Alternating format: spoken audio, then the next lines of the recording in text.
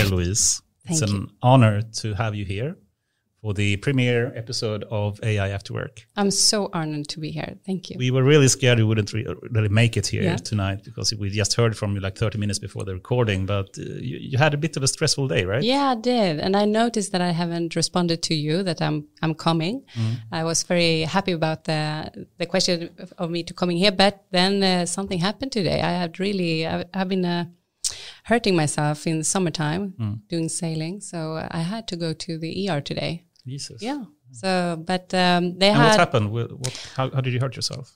I was out sailing with my kids, and we had a bit of a struggle with the sails. So I had to make them go out the boat, and then when I was kicking it was a really small boat, kicking off from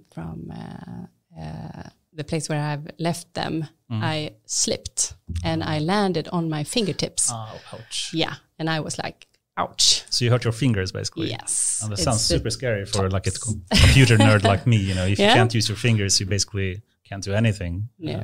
And for a sailing nerd as me, it's a really big problem. Yeah. And thanks for the last time, in the AI Agenda meeting recently and the Offentliga rummet and everything. I must say I'm really impressed with all the comments you make and the statement you make. It's always very articulate and well thought out, it sounds. So I'm really glad to have you here, and especially with your background as well. And perhaps we should quickly just introduce what this is with the AI After Work and who we are, and then we get back to you and have a bit of a deeper description of your background and who you are.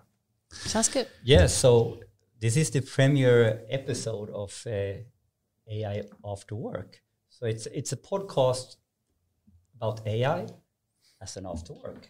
And essentially this is all about being digging deeper, digging under the surface of what AI is all about to bring it into society. From the most technical dimensions to the typical challenges of operationalizing or being on a middle manager level to philosophical topics even, what we need to think about. So my name is Henrik, and I'm going to be one of the hosts here, Henrik Göthberg. My passion has really been on this operational middle manager, taking the vision and trying to understand what does that mean in terms of driving it, and then working with super techy guys to making it happen together with the normal business people. Yeah. So, and I guess I'm the super techy guy, and I think if you've seen this kind of Conway-Venn diagram, it's kind of definition of a data scientist. It's basically have three circles in it. Yes. One is the more theoretical, technical part. One can be the more engineering, and another can be the more domain expert business type of people. And I think that's like a good three-circle representation of who we are here. Also someone understanding the business side of things, and also having a domain expert like Louise here as well, which also, of course, is very knowledgeable in AI. And I think this Venn diagram is a representation for the AI after work, because in order to live in this new core, so if imagine going data and AI first means we all live in the middle. We come from different disciplines, but this is the future world. So now let's talk with all these people who come from the different angles to see what is the future all about, and what do we need to do now to get moving. It's a really good mission. Yeah. And after work means a little bit less politically correct. Yeah. Being able to speak your mind, speak freely, talk about the real challenges. Yeah. That's an ambition, at least. Yeah, and in English. We have to talk about that.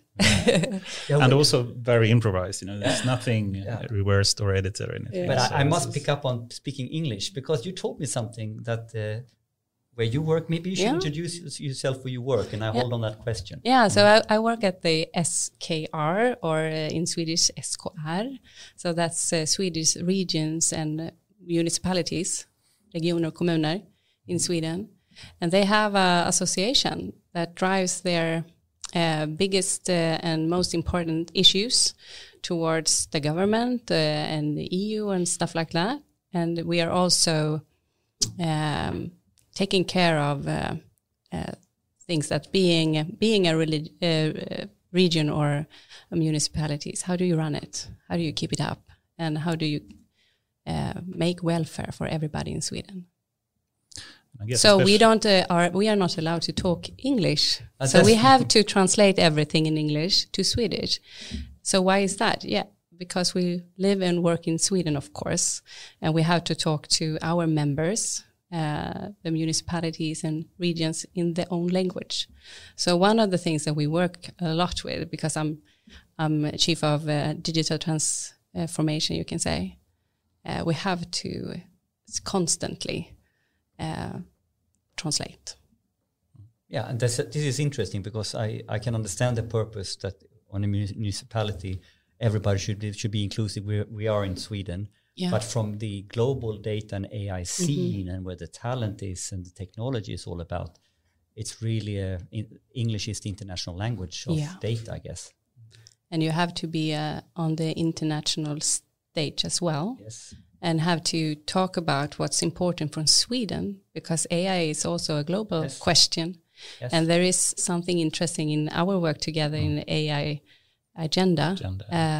That's about to tell the story about how Sweden are going to work with AI. I'm looking forward to speaking more about that. I think it's a very important initiative. I'm glad that we are doing that in Sweden. Yeah, but I'm just... with the language. I'm so happy that you said that you will help me if I'm struggling with the words, because that's basically it. Yeah. I'm not talking English so much. So thank you for that. Of course. Yeah. And just to close up a bit about what the AI After Work podcast is really all about. I mean, we can basically shortly say it's we're trying to bring you the latest and the state-of-the-art techniques in AI. But also make sure to have that from a business point of view to make it really understandable for how organizations can really make use and operationalize AI properly. And I think also by having the right domain experts in place like you. So we can really understand all the aspects of it to have a proper understanding of how to really accelerate the use of AI in Sweden. And may I ask you, why do you think this is important? Or why do we decide to invest time in this? So just to give a very brief background about myself, I've been working with AI and doing research in AI for like 20 years and did a PhD in Linköping a long time back and been working at a number of companies like Spotify and now Paltaring and heading up a research group there. But what we can really see when working with AI for that long is that most people have a really strange understanding of what AI is. They usually have the view that media portrays, which is the Matrix and the Terminators, and the strange view that AI is about killer robots when it's really not. And something we really try to bring on, and I'm sure we will speak more about, is really using AI together with humans. And that's really how we maximize the benefits of AI. So that's why I think it's really important to have this kind of podcasts, trying to, in an easy to understand and informal way, just share knowledge and have fun talking about AI, so people have the proper understanding of all the huge possibilities with AI, but also have that in a proper, realistic way. So I think that's... Yeah, and my 2 cents why I decide now let's invest some time hosting this on our spare time is that I've been coming from... now I'm working a lot with Scania, and I used to work with Vattenfall for many years, and been sitting in this sort of perfect storm of the traditional IT. We need to digitize the whole energy ecosystem we talked about in Vattenfall.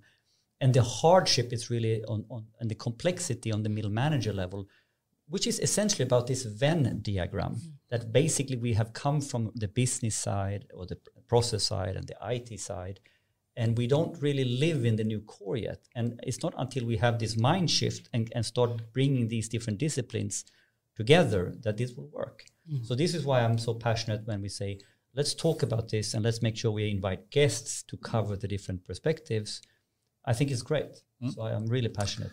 And we were thinking quite a bit, who should be our inaugural guest. Yes. And we actually had Louise in the top of the list, and you were the first that we actually asked to come here. So happy for that. Yeah. So that was, so who's number 2, number 3, number 4 if Louise doesn't want to, cannot make it? And then you spared us that. Yeah. That's fantastic. We're really grateful.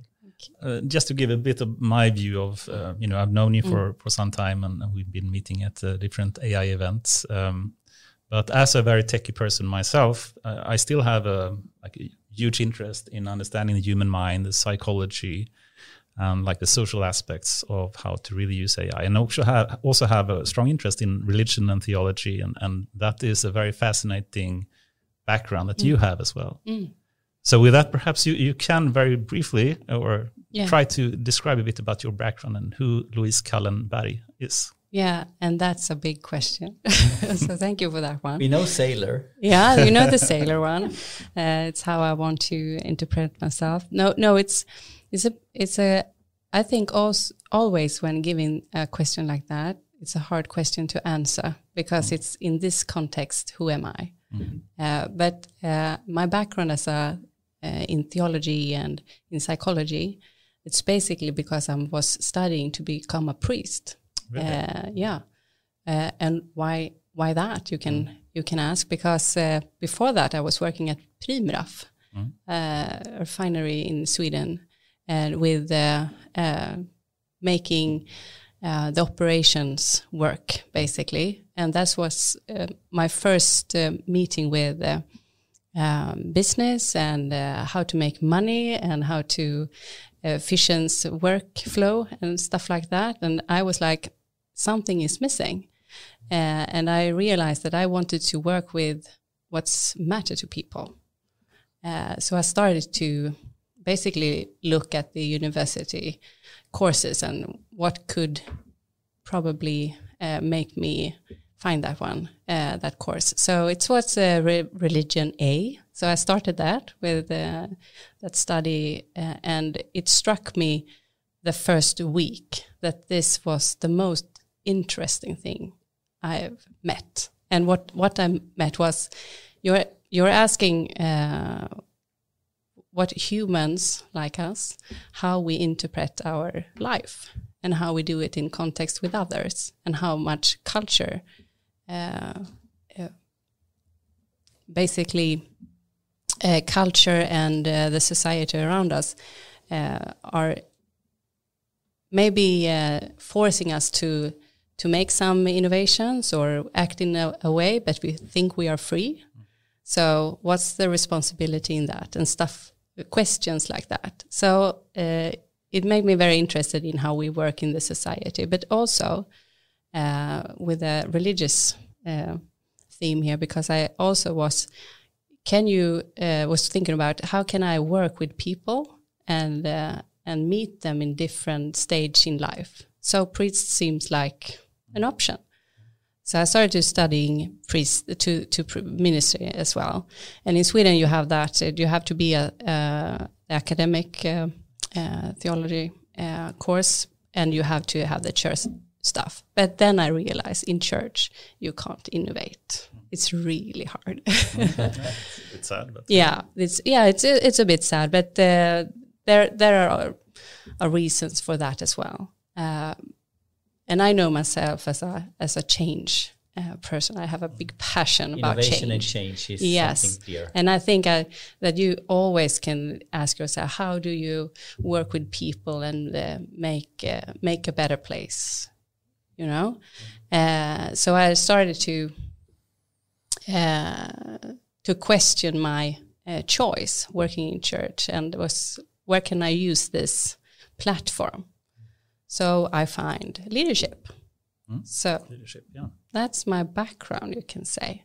And how did you come to where you are today? So from studying theology and wanted to become a priest. I have a sister working as a priest, so I have also followed her work, and it's a fantastic work. Of course, you meet people in different stage of life, and you have on work time the opportunity to talk about philosophy and what really means to things. But actually, I was pregnant and could use some money. So there was a job, and I had like 1 year left, open for to become like a secretary general for a scout movement. So that's where I started to practice leadership in an NGO organization. And then I have worked with several of them. And so I have my background in the industry that I really saw what automation and data and how to optimize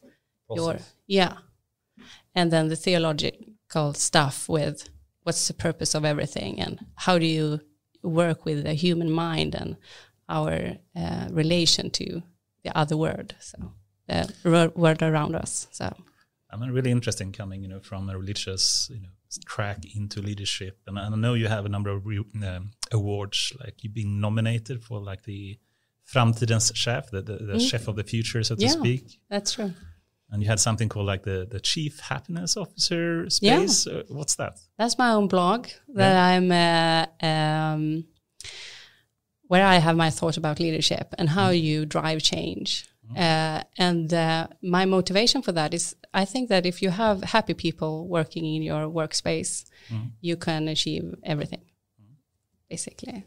That sounds like a great goal. Doesn't it? And but it's kind of hard because we humans are different, and you have to have some techniques to make it happen. And then I'm sharing just my ideas about that.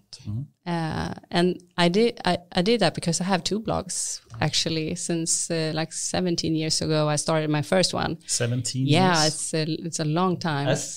Did blogs exist? No, sorry. You called it something else? I did. It was email. Yeah, no. But so I have always writing about how it is to become a mother, or how to raise kids, or how to just live. But when I started to write about work issues, I noticed they didn't really match, because my more existential pieces were not really that what do you call it, genre? Genre, yeah. Try that. Yeah, so I was like, okay, I have to your cup of tea. Yeah, so I have to make it more and I don't know you, so I'm so curious how you met, but also how is your view into the whole AI scene, because you're quite connected now in several of these different very important initiatives. So how did you guys meet, and how did you come into this scene? I don't remember the first time actually. Was it the AI agenda work, or was it was AI innovation, I think, wasn't it? Yeah, probably. Yeah, that was the first. Or did they start at the same time? Well, there are a lot of initiatives, so for for the viewers who might not know, so what do you do in the AI scene? So we can connect so for me, I think it's important to try to do what you can to one, just deliver and explain the meaning of AI and see what you can do to help drive AI. And there are a number of national initiatives and European initiatives to try to do that. So we probably can speak more about that later, but some of them are the AI Innovation of Sweden that just recently, this day, actually yesterday, I believe, changed name to AI Sweden. Yeah. And we also have the other initiative called AI Agenda. We have the Offentliga Rummet and things like that to speak about. But perhaps, Louise, what's your view of AI Sweden, as it's now called? I love that initiative. I think it's so important that we gather all the regions in Sweden and the municipalities around that question. How can we use AI to make a better Sweden? Yeah, exactly. We can say. And what we're trying to do in AI Sweden, as I understand it, is to make us not only talk about AI, but to use it. And it's kind of hard because you have a lot of legal issues in Sweden that you have to address, and you have to have like cases so you can, show people, that decision makers, what's wrong with our legal system, Sure. And you also have to manage data. And in Sweden, we are not so good on sharing data, but we are good to manage our own data in our own way. Mm-hmm. So in the initiative of AI Sweden, as we call it now, we meet and find project that could help us solve this kind of problems. Yeah, I mean, it's a super important initiative, I think. And, you know, it's a government-funded project with hundreds of millions in funding. And now, you know, starting off with a central organization and now also starting up a number of regional, speaking about SKR, nodes as well. So I think we're up to 6 nodes now, if I'm not wrong. Yes. Trying to make sure that we really capture the local needs as well in what industries they have and how we can help with data and AI to really accelerate their growth. And it's a collaborative initiative as well. That's why we met, basically. Exactly. Really important stuff. And an AI agenda is what is that? How do you? You want me to answer? Yeah, I can give you an idea of it. But we, of course, want to make sure that also politicians and the government really understands, you know, how we can accelerate AI. And you know, my usual, when I go out speaking about AI, I'm trying to explain the situation in the world. And people, you know, believe and think that AI is, you know, really prominent and driven by US and China, which is partly true. But if you look at it more closely, you can see it's basically the big tech giants. It's the Google, the Facebook, the Amazons, the Microsofts of the world, or the Chinese companies, the Alibaba, Tencent, Baidu, and so forth. They are really accelerating in a rate that is staggering. Unfortunately, most other companies, and especially in Europe, is not really keeping up with that. So that is some piece of information that we really need to talk about and make people understand. And we need to accelerate also in Europe and in Sweden our use and coordination of AI. And I think that's really one of the top goals of the AI agenda, trying to come up with some number of suggestions, action points to take that we can speak to politicians about and to other organizations and really demonstrate how to best make use of AI. Would you say that's a good description? Yeah, yes, really good. Yeah, and to come together in Sweden from different sectors is really the Swedish way, I believe. And we are talking about how we can collaborate and have like a line that we are following together, but not doing the same stuff, because that would be impossible. But I think that the AI agenda is also interesting to lay beside the initiative of AI innovation or AI Sweden, because AI agenda is trying to make the collaborative talk, you know, that we have. As I always wanted to lay on the table, this is like a movement. So we have all to be a part of a movement and ask ourselves, what is my part of making AI possible to use in Sweden? And it's so interesting that you pinned out that big companies, because that's basically how we think about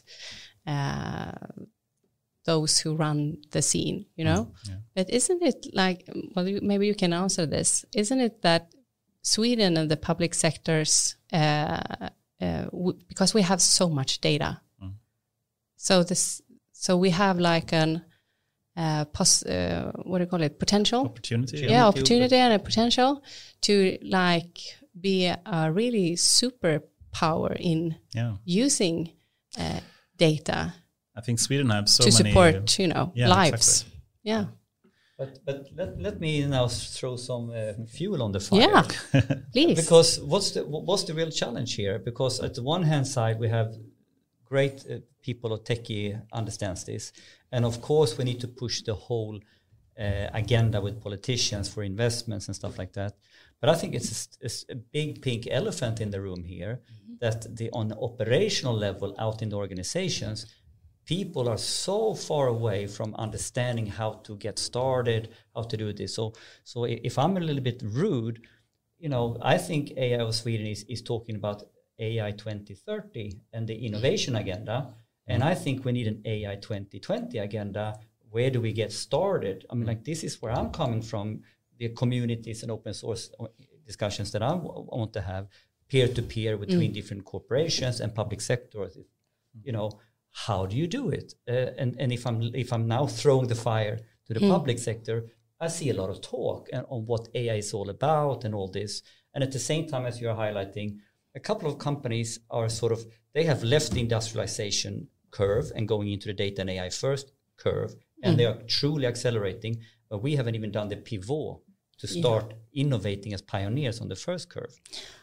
So that was my throwing some fire. That's the truth, I believe. Yeah, let's talk the truth. Yeah, you told it. No, you're so right. And isn't it about competence? Yes. And how can we make managers understand what's AI is and data, how you use it, and how do you start? So we asked that question for 1.5 years ago together with Caroline Andersson at Governo. So we started to together with KTH at the time to find out AI course for chiefs and decision makers. And not that AI element, because that's a really good course as well, but that's really elements for the AI, nerds. Yeah, elements of AI, yeah. If you want to know basic about the technology. But we wanted to have a course that's more light in a way, but that's get you started.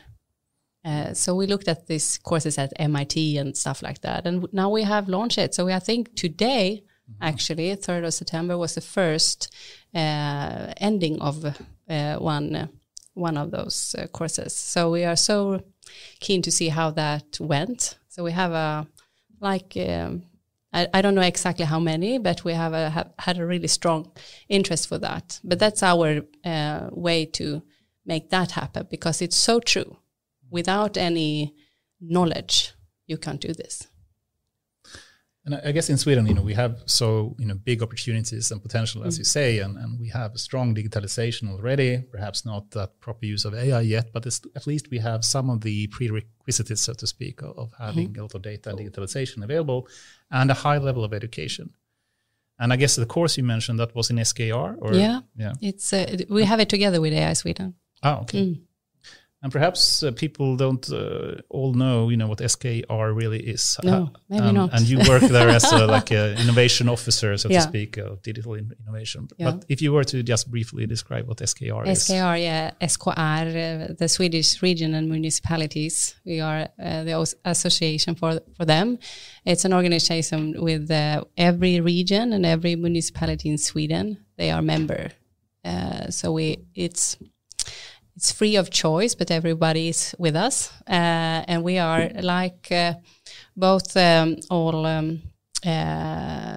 we are an association with, I don't know the English word, but kollektivavtal, arbetsgivarperspektiv. It's a hard one to translate. Yeah. So we are helping the municipalities and regions to run the business, you can say. And also to be a part in the Swedish model when you talk about salaries and what's the legal stuff in being a employed person and an employee organization, of course. And we are also an organization that take all our regions and municipalities questions that we want to have change in Sweden to be able to give welfare to everybody in Sweden and talk to the government, basically. So in my area, it's the question about digitalization. And what is your responsibility and main focus areas, you would say, in SKR? Well, it's digital renewance, we call it, and development. And we have both the question about how to use AI and data analysts and stuff like that, but also to give out reports and we have a strategy in Sweden in SKR that we call Utveckling in digital tid. That's giving us a strategy for how to make it work in Sweden in leadership and organizations questions, legal question, architecture questions, infrastructure questions, and also the service. And we also ask people in Sweden, how they respond to the digital service that we lend out to them, and also how employees react to digitalization. So we are kind of a analysis. And then, given your background, about driving change and transformation, especially in these Corona times, I guess, and you also have to handle all the healthcare issues and how to transform that part of the society that we do have. And as Henrik said, why don't we have this already? Why are we so far behind perhaps some of the tech companies, and why is it not happening in SKR?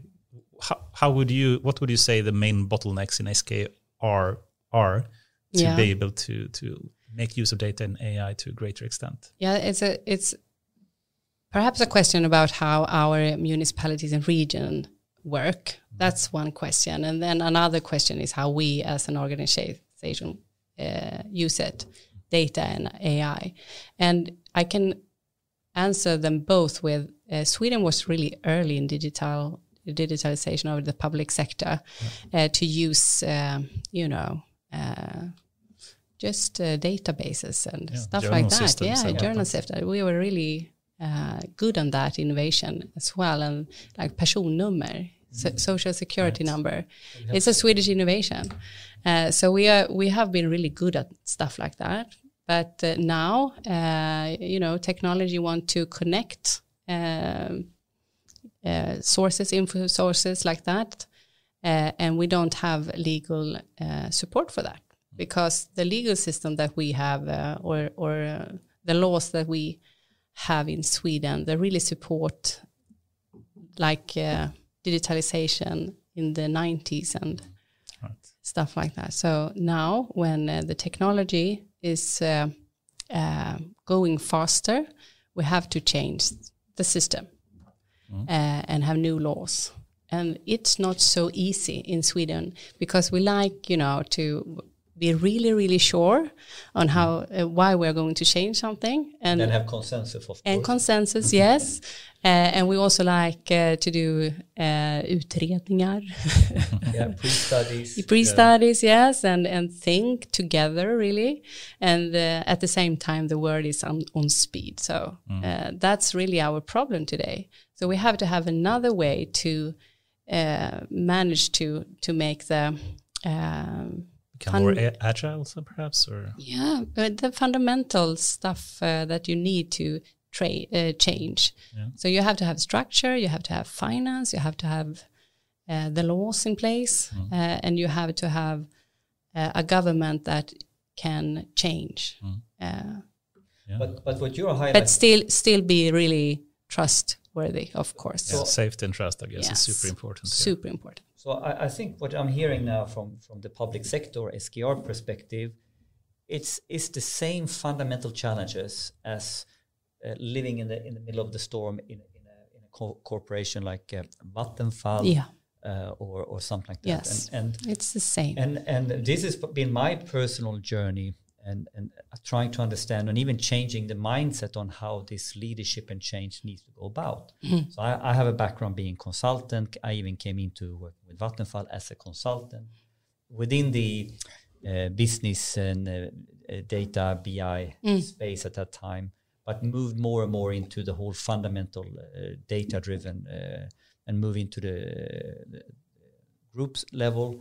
And what my key takeaways here is that the traditional sort of approach, we are here, now we do a gap analysis and and we do a transformation project, it doesn't work. No, it doesn't work. So for me, it has been to how do I orchestrate an engine and continuous learning? Exactly. How do I orchestrate community and drive with different mechanisms that is completely different to Tayloristic type leadership?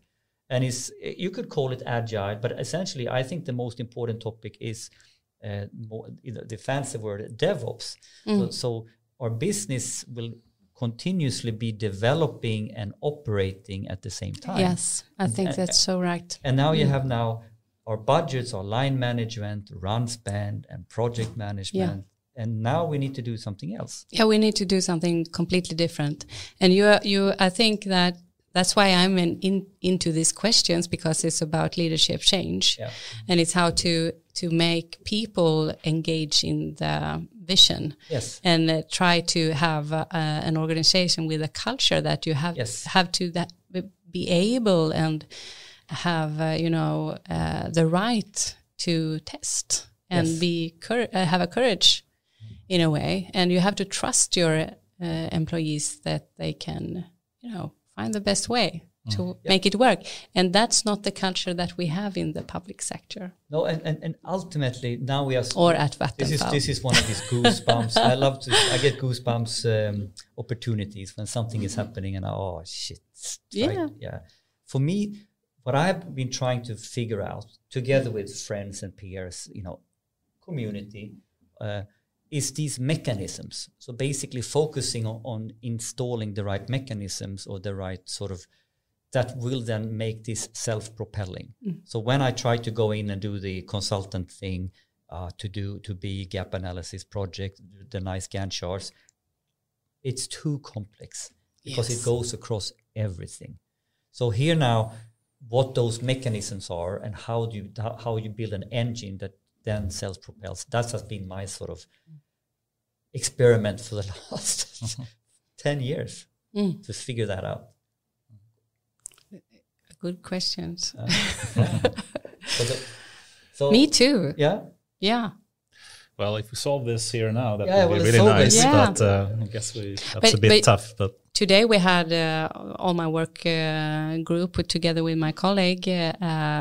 We were actually talking about how do we take our way of working, because we are going agile in our way.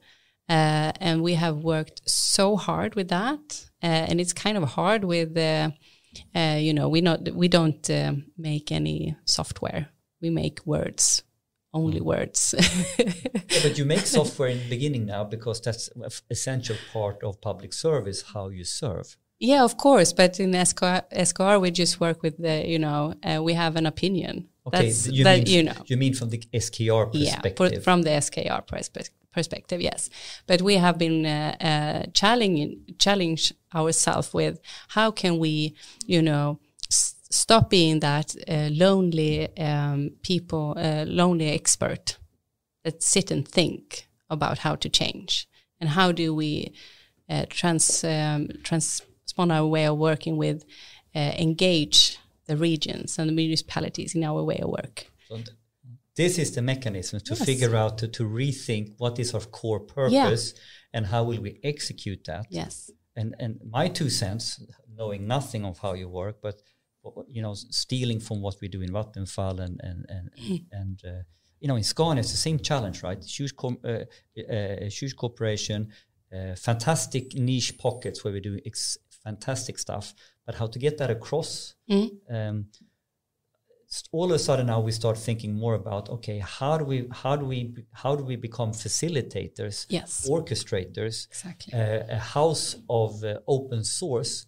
So we are talking a lot now of let's learn from the development community around open source. Can we create that mindset, not only about open data, but open source processes, ways of working, that basically then puts you in a different role. And this is also a little bit, I think, what the head office role can be in a big corporation towards the local office, or what the state is towards the municipality.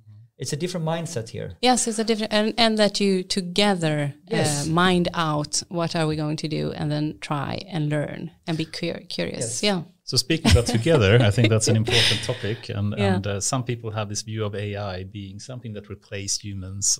Another can think of AI as a way to augment humans and make them more efficient. And we just heard, for example, today in the morning news how nurses basically are quitting the jobs because it's too high workload and the working environment is not really good, and they have to do a lot of administrative kind of repetitive and boring tasks. And what's your view on that? How do you think AI will more replace humans, or will it actually be a tool that can actually make humans work more efficiently and focus on the right other things? Or it can make the workload much easier to handle. and you can use AI to have a help in decision making. As a nurse or as a manager, it really is the same thought that we have. They are not going to take any jobs. We need every person in the welfare system to work for the public sector. And the problem today is that we have to lay a lot of time and effort on data and administration. Yes. And the boring stuff, you can automate it. So remove the boring parts. Remove it. Let people do that. Yeah, and try to think about what's the purpose of our work. Well, it's to meet people with problems and try to solve their problems. Social aspect, psychology aspect, right? Yeah. So if you have time to meet other people and try to think, how can I use data and information in a way that helps me help others? Yeah. Then you have your purpose with AI in the public sector. And also if you want to how do I work, how do I use all competence that you have in in school? You have a lot of competence, different competence, but you have the question about the scheme. It's really hard. Today it's a teacher doing that. Is that really, you have room, you have competence, you have pupils, and then you have a person today that's sitting and trying to map it up. You don't have to use that. I think this is so vital in this conversation around why we need, or if it's AI is replacing jobs. It's replacing administrative tasks, and also then going back to understanding what AI is right now. Yeah. What the purpose is there is we are not talking science fiction, general AI. We are talking narrow AI. What does that mean, Anders? Yeah, and that's one of the classical misunderstandings of AI. They still think, about the Matrix thing or the Terminator can do anything. But in reality today, AI is very, very different from humans. So there are some things that AI can do really well, and there are other things that humans can do really well. And to just give a simplified view of that, AI can really go through a huge amount of data very quickly, but with a rather shallow understanding. But the level of understanding is increasing, but it's not to the extent that human can do it. So human can have a much deeper understanding and put things in context to all the background knowledge that humans have. And one of the classical examples to speak about SKR and about the healthcare system, and in Peltorin also worked with radiologists that have to, for example, create a treatment plan for cancer patients. They can spend time going through hundreds of CAT scan images or MRI images, but in reality, an AI can do that so much more efficiently. Going through images is something that AI can do really well today. And then the human can focus on the more important things, how to really create a treatment plan, given all the background knowledge that the human expert have, and then spend time on that instead. So I think that's a great example of how you can use AI to take the boring parts out of the tasks and let human focus on the important stuff. The happy stuff. Yeah. Meeting others. Yes. Yeah. I totally understand what you're after, and it's so important to have that. What's the use of AI in public sector? Not think about it's a super robot. But do we put now, when we say AI, we love to put hyped words and labels on everything, because ultimately here, aren't we simply talking about different things to take away optimizing decisions or optimizing workflows, taking away administrative burden, where technology is actually better at doing that part. And in reality, who signed up to be a doctor? Who signed up to be a teacher? Who signed up to even to be a municipality worker to flip papers compared to sort of help society, help a patient, or teach kids? So I think it's back to basics that AI will help.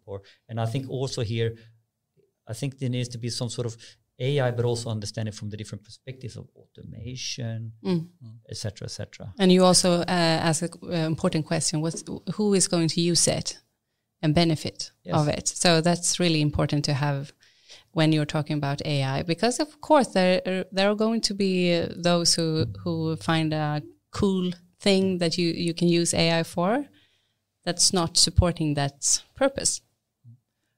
Cool. I'd love to get into some more interesting and I think favorite topics that you have, like AI ethics and religion and connection to that. But before we do that and just try to close up a bit about the SKR thinking, if you were to think in like best case scenario in like 10 years in 2030, how would you see SKR working then? With AI? Or in general? In general? Well, I hope that we have made a process really together with our municipality and regions and the government to together explore and take forward what do you call it? Spelplan. The playing field.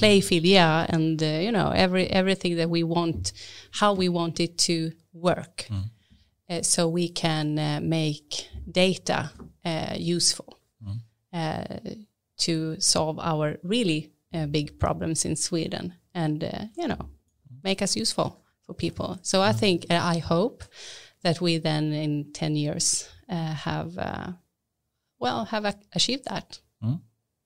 Much better healthcare system, perhaps, where humans can actually work with the good things that they can do. And if you go to the everyday life for humans in Sweden, I think they will, find it's easier to connect or have the right response from the welfare system, or the when you try to build a house, it's not hard, it's easy. So stuff like that. Cool. Should we move into the ethics thing? I'm very eager to move into that. Let's not miss the opportunity when we have such a guest today. So let me set up a bit, and I can speak about some research project we're doing at Peltarion, and we're working with medical data like journal text, patient journal text, for example, and then trying to use AI for doing things like trying to predict should we prescribe antibiotics or not, for example. And then today's AI can perhaps make a prediction, but it can't really explain well, but we can improve the explainability, and that's actually one of the research field we're spending a lot of time with. But there are a lot of problems with working with sensitive data like this. Of course, we don't want to endanger any kind of integrity, privacy problems with this type of data. And we certainly don't want to make like AI making a decision that is based on like biases and the wrong kind of decision. And perhaps we can just start the discussion from a very philosophical point of view. And let me set up the trolley problem. Perhaps some of you out there have heard about this, but it's basically the idea that you have a train coming down the track, and you're standing beside the track, and you can see that there are 5 people tied up to the track in some down a path down the track, and you can see they will basically be killed. But you're standing by the switch, so you can potentially flip the switch. The train takes another side track, and then it's only one person tied to the track. Now you have to make the decision: should you flip the switch or not? And there are a number of like moral considerations here. Have you heard about this problem? Yes. What's your initial thought? Should the person flip the switch or not? Well, that's a question, because if I say yes now, does it make me a potential murderer? Mm-hmm. Because that's really what's happening to that person. Exactly. Taking one's life by purpose. Or if you don't do anything, you can always say, well, I didn't kill them, it was the train. Mm. But the philosophical question here is, do you see what's going to happen? Aren't you responsible then? Mm. Anyway? Aren't you equally responsible for taking no action at all? Yeah. Doing nothing. Mm-hmm. And if you are taking this to today's topic, if we don't use AI in public sector to, help humans have a better life in Sweden, are we responsible for the missed opportunity then? Yeah, exactly. So not doing the No, that's investments not- in innovation Yeah. could actually be a Yeah. sign of taking no action. And can you save a person using AI and Right. not going in that direction? Mhm. Are you then responsible for taking that person's life Yeah. or not? Are we killing more lives but not using AI? Yes. Yeah. But let's take this Or save life. ethical question. Yes, same lives, yes.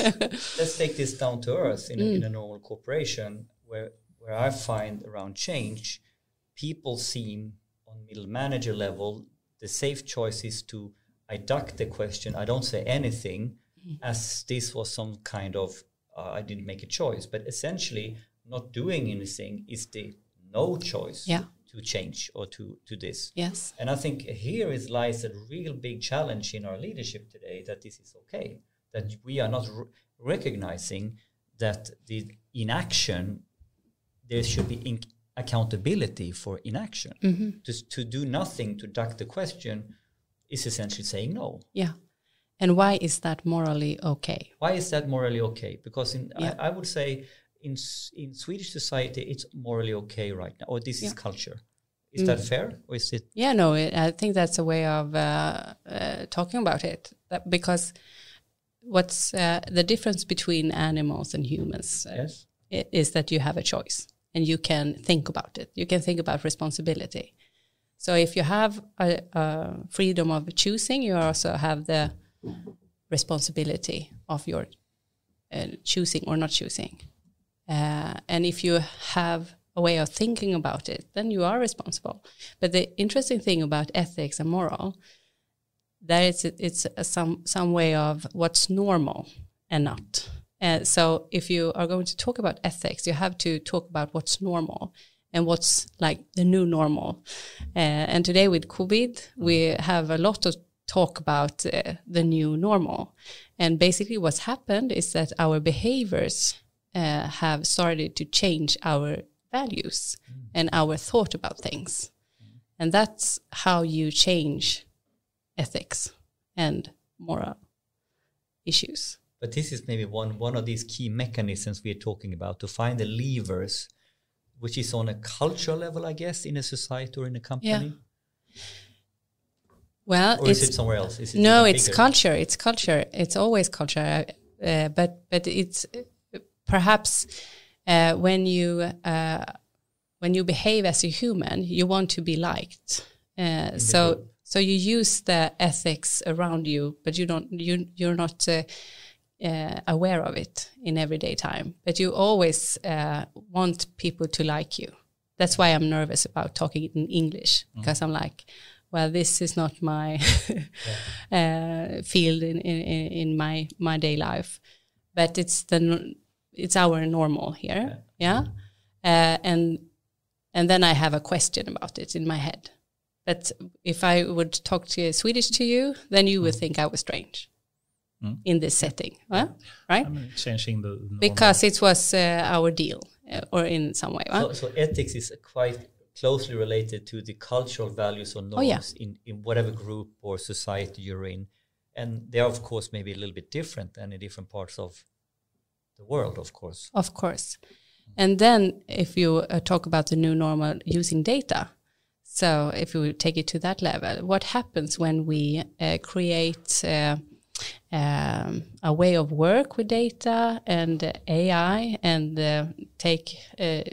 start to work in a different way because we have help with the AI systems or something like that? What happens then to our thoughts about our work? And what happens with those who doesn't use AI in their work? Are we going to have a value shift then? And how is our, how are we going to see how we use time? That's also a philosophical question that you discuss a lot when you are talking about ethics. Who are doing it? What time mean? And who is above who? Stuff like that. And speaking more about data usage and perhaps thinking more about like different age groups. Some millennials and younger people are used to using Facebook and Instagram and Snapchat and whatnot every day, not really caring about, sharing the data that they have. But aren't our millennials? They are like 38. So are they Sorry. young? I'm very old guy. Sorry for that. Okay, so younger than Sorry. millennials. Yeah, then. yeah. Yes. Okay. Generation Z. Are we up to Yeah, Zeta no? now? Are we Zeta now? Generation X. Yeah. So sorry. But how do you see that happening in the future? Do you think there is like an inflation, so to speak, in privacy and data safety, that it will be more a norm in the society, that data is everywhere and shared with everyone, and that's acceptable? Or do you think it will actually have increased regulation going forward, so it actually will be more of a data ownership going forward? Or Yeah. how do you see the future there? I think it's we can go both way, and it's a very hard question because we have talked about it a lot at work. Are we seeing more regulations and privacy settings like that? But still, we as Swedes, we are really used to sharing data, and we don't know it. Yeah. We just do it. Yeah. It's like once again, personnumret. I can say it to you and to everybody, and you can probably find it on the internet if you search deep. But we also have that question that we don't want anyone to know my privacy. So it's a hard question. I think we have to talk about what we want, how we want to use our personal data, and have a discussion on where we draw the lines, because you're also. You need to have integrity of yourself. So the question is where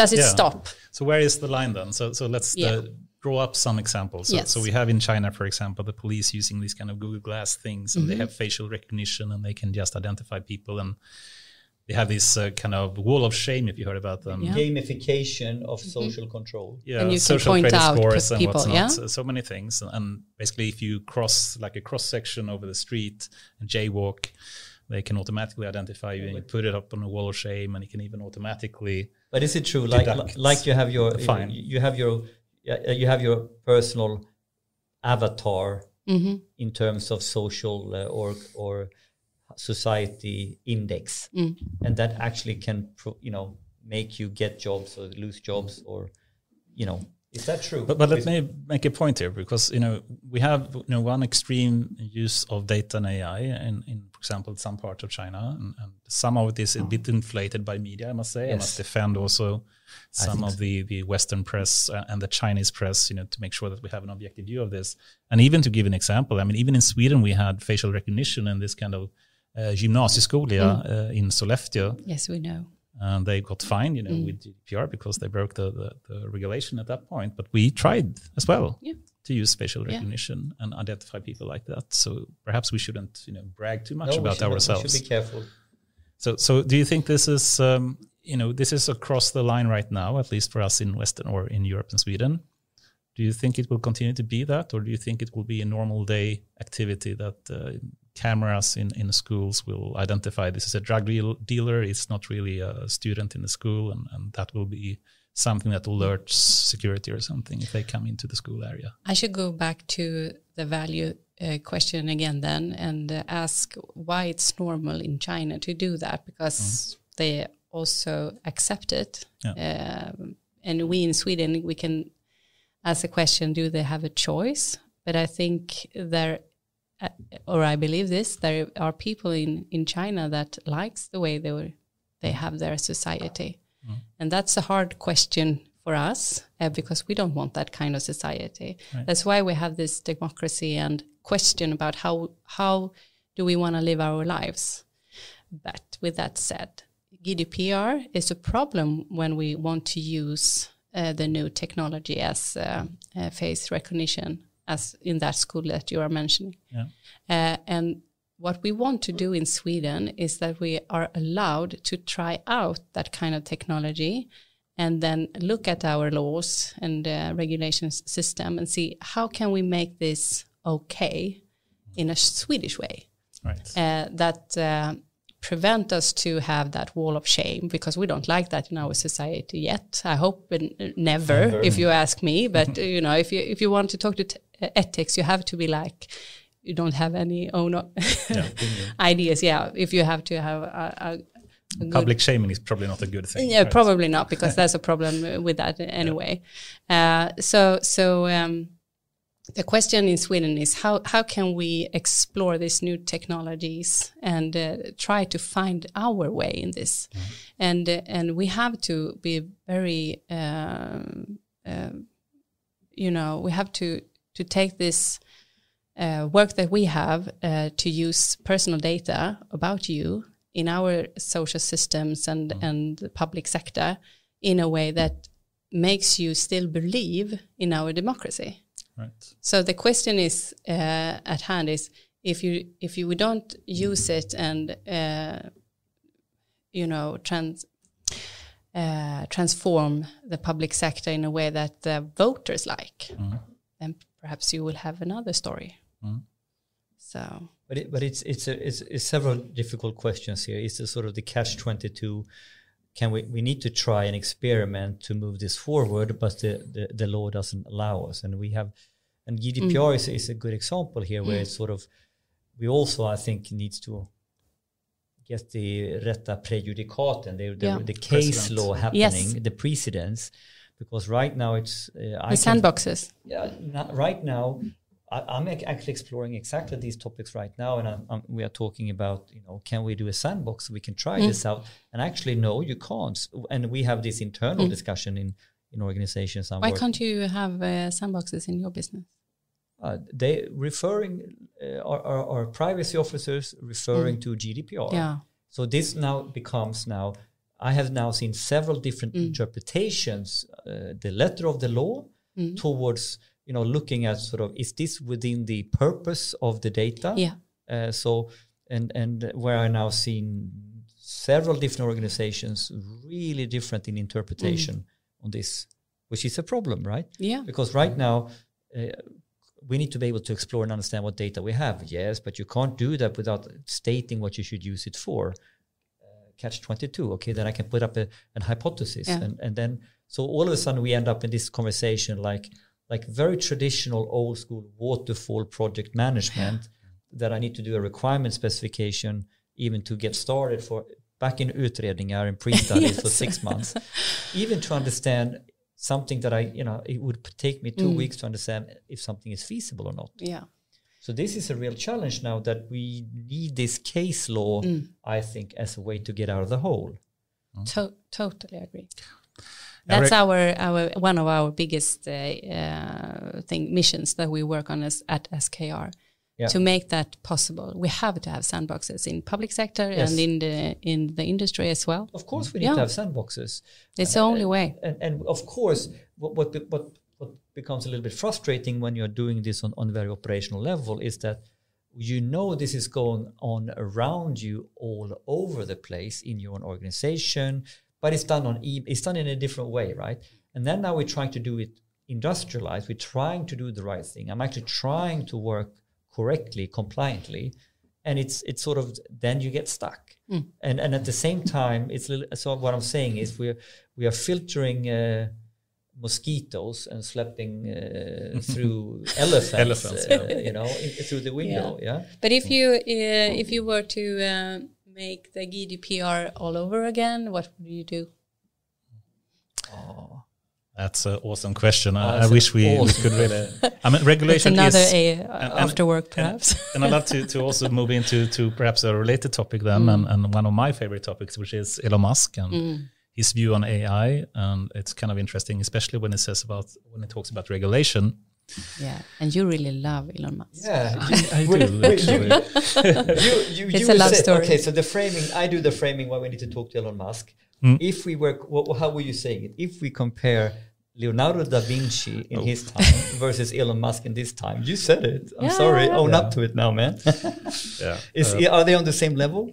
That's a good question. Do you think so? Ooh, I have to. Okay, so yeah, sure. They are sorry, guy. In a different dimension, of course, and different times. But it would be really interesting to see, what would Leonardo da Vinci do in these times, and Elon Musk in those times. Yes. That was the story. That would be super interesting to see. Yeah. But just to go back to regulation, because I think it's an important topic, and then I want to, before we end, also touch a bit on religion and that topic as well, if we have some time for that. But regulation, to say, it can be done poorly, and it can be done in a good way. And done poorly can mean it's not enough regulation or it's too much regulation, right? I hope you agree so far. Yeah. And GDPR is certainly not perhaps perfectly implemented, but had good intentions. And I hope you also agree with that. So that said, what is really the best way to improve regulation going forward? We know there is happening a lot in EU right now with new regulation coming in place in this year and so forth. Do you have any thoughts about regulation? Especially, I can imagine SKR, this is a very important one, given how sensitive data and important fields and high-risk applications of AI, as EU calls it, that you have in SKR applications. How should we improve regulation to make SKR more efficient in 10 years? Yeah, we have to answer the question what we mean by that. So when you say it's a high risk, what do we mean by high risk? Because sometimes we have the feeling of being afraid of the AI because we don't know what it is. So we interpret that everything is high risk. So you have to, answer the question, what do we mean by that? Yeah. And I think that regulation from EU have a problem with it's too fluffy in a way. Yeah, exactly. But so we have to have, a way of working with this so we can have the cases, again, the sandboxes that interpret what we mean by high risk and low risk and the gray zones, of course. And we have also to decide if we want to use AI. It's like the cabinet question.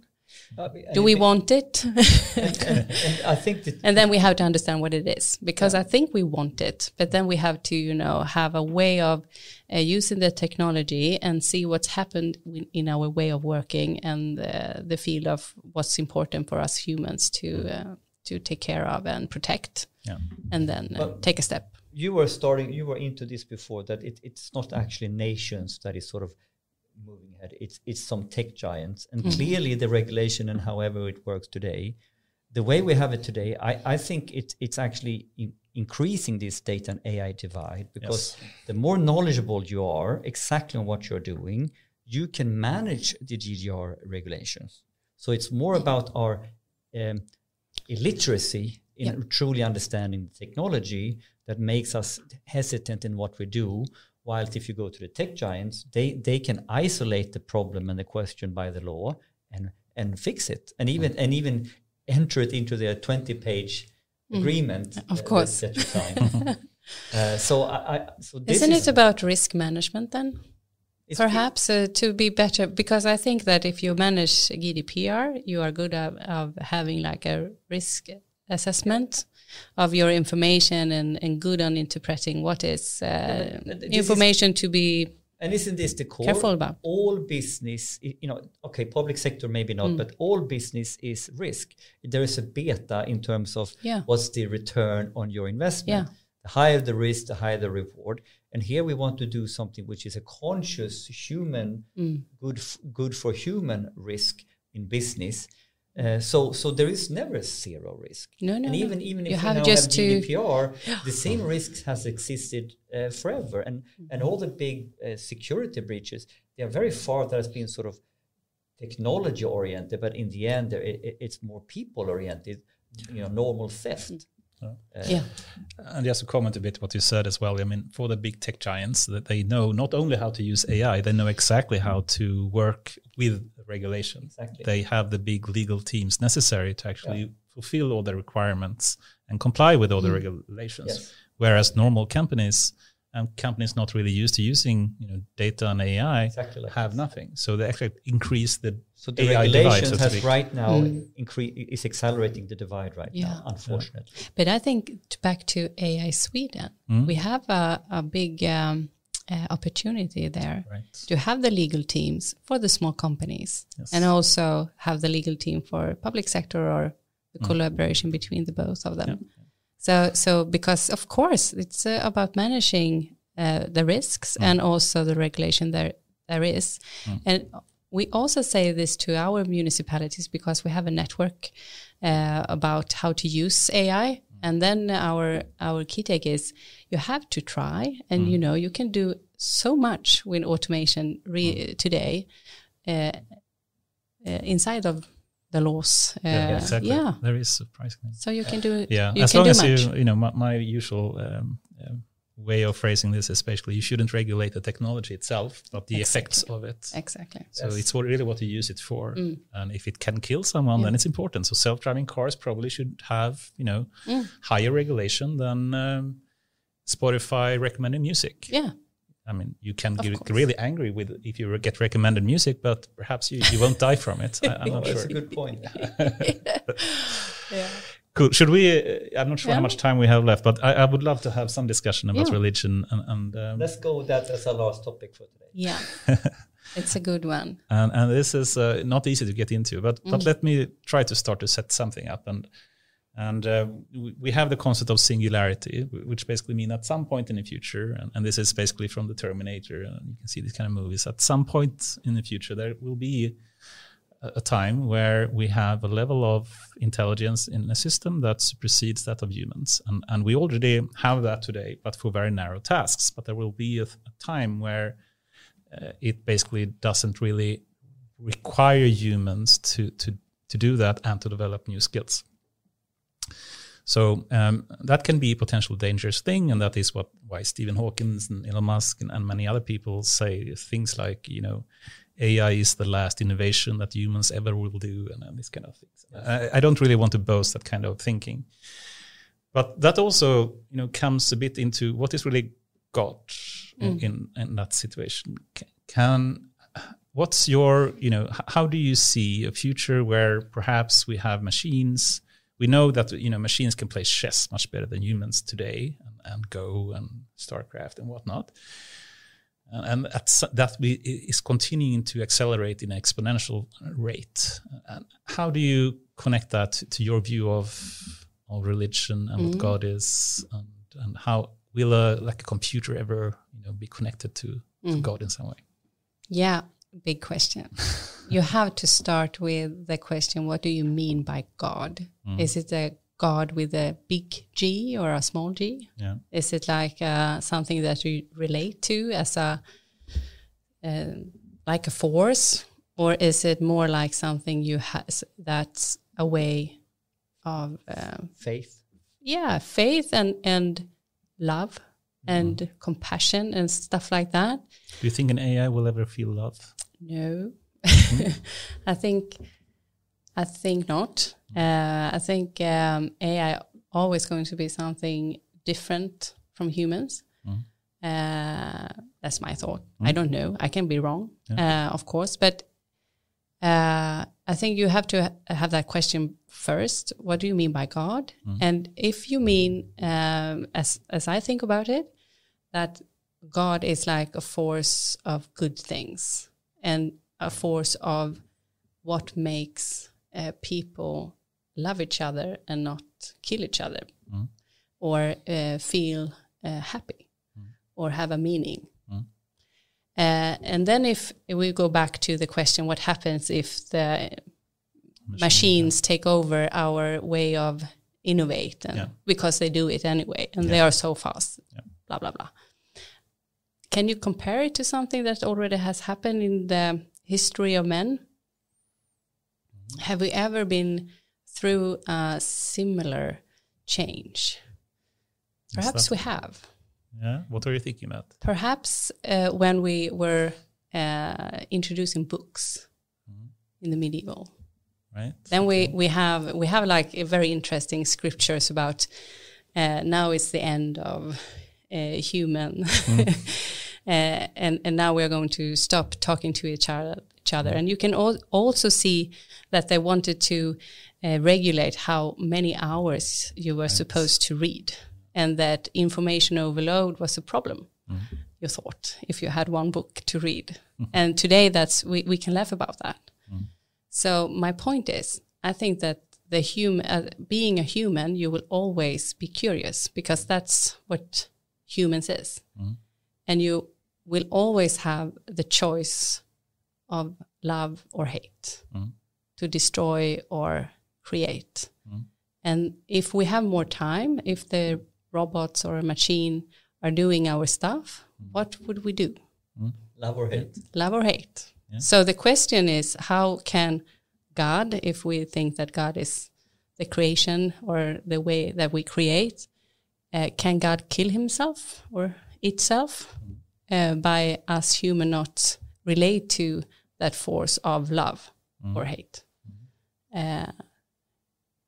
So that's big question. Yeah, that's the funny part of talking about the stuff like that. That it's really opens up a window of opportunities. And today we don't really have a way of talking about these big questions and what happens when and what is God or stuff like that in an easier way. I really appreciate you telling me your thoughts, but it's rare. It is. Very good question. I think something in between the line. What I'm thinking is, isn't this been a constant evolution of from medieval times? What is God? What is the higher being? How do we view God and Christianity and stuff like this in the medieval times, etc., etc.? So, isn't this also as part of the human evolution so far that are always having faith in something or believing in something is there, but it has evolved over time. And maybe we don't see it, but you clearly see it when we look at the different centuries or the medieval times. So probably there will be a notion of God or faith and all this, but it probably takes new forms that it is hard for us to define now. Like in the medieval times, they wouldn't be able to define like we do today. No, that's true. And that's also important to set it in different contexts. Yes. And throughout the world, you have also a different way of looking at religious questions. And, you have something in the USA that's called the civil religion. And it's like when Barack Obama says, God bless you all. And it's nothing wrong with that or even strange. It's a way of thinking. Expression. Yeah, and you relate to it. And you don't ask, which church should you bless me now? Yeah, no. But in Swedish that would be really awkward. We don't have this language. In my workplace, my colleagues they're used to me having like religious jokes or something like that, or saying bless you all in some way, and they are like moving around and think it's a bit awkward, of course, but I think it's kind of fun. Yeah. I actually have a lot of questions, so I would love to have more time to discuss about this. I think it's so important thing to do, but I think the time is also a bit running up. So I'd like to start to close up a bit, and let me start the elements of AI. That's a course available for free for anyone, right? Elements of AI free for everyone, and the course that SKR and AI Sweden and Governa has is AI for leaders and officers in. And they can find it in AI.se or at SKR. And SKR, and it's not for free, but it's a small fee. Yeah. Okay. Yeah. Awesome. And we use that to develop new courses, of course. Awesome. Yeah. Awesome. So what's happening in your life coming months and years? Do you have any? Oh, big. Thoughts? Yeah, I have big plans. I'm going to sail around Gotland in the summertime. Yeah, right. No, I think it's really important to have hobbies and, enjoy life. You have just one. So I hope I will do that. And I hope I can continue to give to the society in any way, in some way. Yeah. Cool. Yeah. Such an awesome to have you here today and speaking to you. If you were to recommend someone that you would like to have as a guest here, who would you recommend? Oh, I love Jeanette Nilsson, who has helped us with the AI agenda. I would love to have her as a guest, of course. And then I have a personal idol and a former boss, Ann Helenius, that I just love. Awesome. She's really cool. That sounds great. So I think with that, Henrik, we should I think start it's time to round it off. Yes. And thanks for coming and being part of this premiere show. Yeah, it was really fun. Thank you so much for having me. Yeah. Thank you. And I hope we can continue the religious discussion at some point, Yes, informally we are. or on or off camera, so to speak. That would be really fun, I think.